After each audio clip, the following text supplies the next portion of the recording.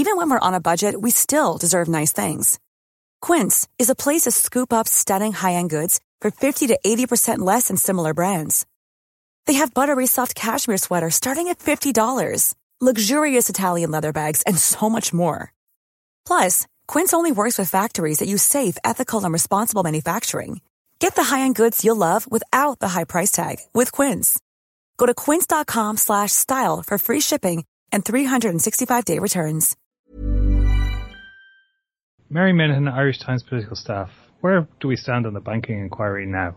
Unfortunately for the government, I think you can sense political and popular support ebbing away from this fledgling inquiry. The olive branch that was offered by Taoiseach Enda Kenny and Taoiseach Eamon Gilmore, that the coalition members, who are now in the majority, of course, in the committee, would not be whipped, has been met with a collective shrug of the shoulders, really. Owen Murphy, the Fine Gael TD, who's on the committee, has insisted there won't be any whipping, real or soft, as he puts it, but he has conceded that this has been a messy few days in terms of public perception of what's going on.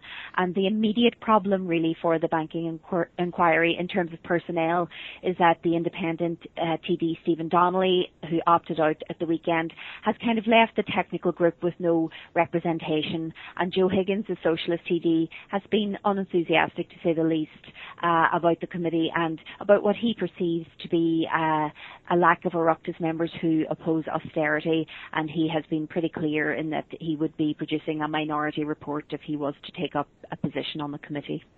So what is the origin of the current dispute?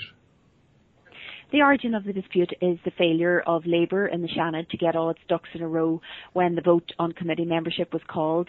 The expectation was that Susan O'Keefe of Labour and Sean Barrett, the independent senator, would get backing, and that was the instruction really that came from the Taoiseach's office to senators. Susan O'Keefe and others who were expected to back her were actually absent when the vote took place, and Fianna Fáil simply took advantage of what was going on to get their man, Mark McSharry, onto the committee, which then had 9 members, of course. Eyebrows were raised when the government moved to impose 2 new senators to ensure that it had a majority, the aforementioned Susan O'Keefe and Michael Darcy of Fine Gael. Michael Noonan, the Minister for Finance, speaking in Limerick today, has called what happened in the Seanad an opposition stroke, which was now being reversed. He said, fair dues to Fianna Fáil, they pulled a stroke, the like of which happened in Leinster House all the time, but he was adamant that that would be turned around now. So what happens next then? Where next for the inquiry? Fianna Fáil leader Micheál Martin has called for the government to go back to the drawing board and opt for a Leveson-style judge-led inquiry that could survive the premature end of this government. And I think there's a general acceptance now in political circles that we won't be waiting until 2016 to go to the polls again. Mr Noonan has strongly argued that judges do great work and have done great work in other tribunals of inquiry, but he believes it's necessary for the public through their representatives to get an opportunity to establish the facts.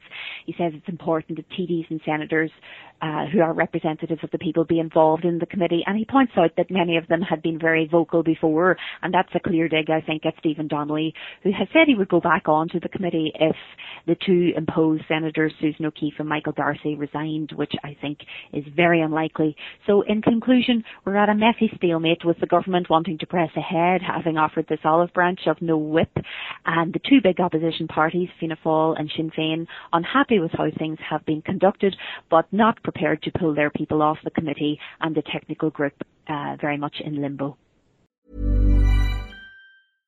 Imagine the softest sheets you've ever felt. Now imagine them getting even softer over time. That's what you'll feel with Boll & Branch's organic cotton sheets. In a recent customer survey, 96% replied that Boll & Branch sheets get softer with every wash. Start getting your best night's sleep in these sheets that get softer and softer for years to come. Try their sheets with a 30-night guarantee. Plus, get 15% off your first order at bollandbranch.com. Code BUTTERY. Exclusions apply. See site for details.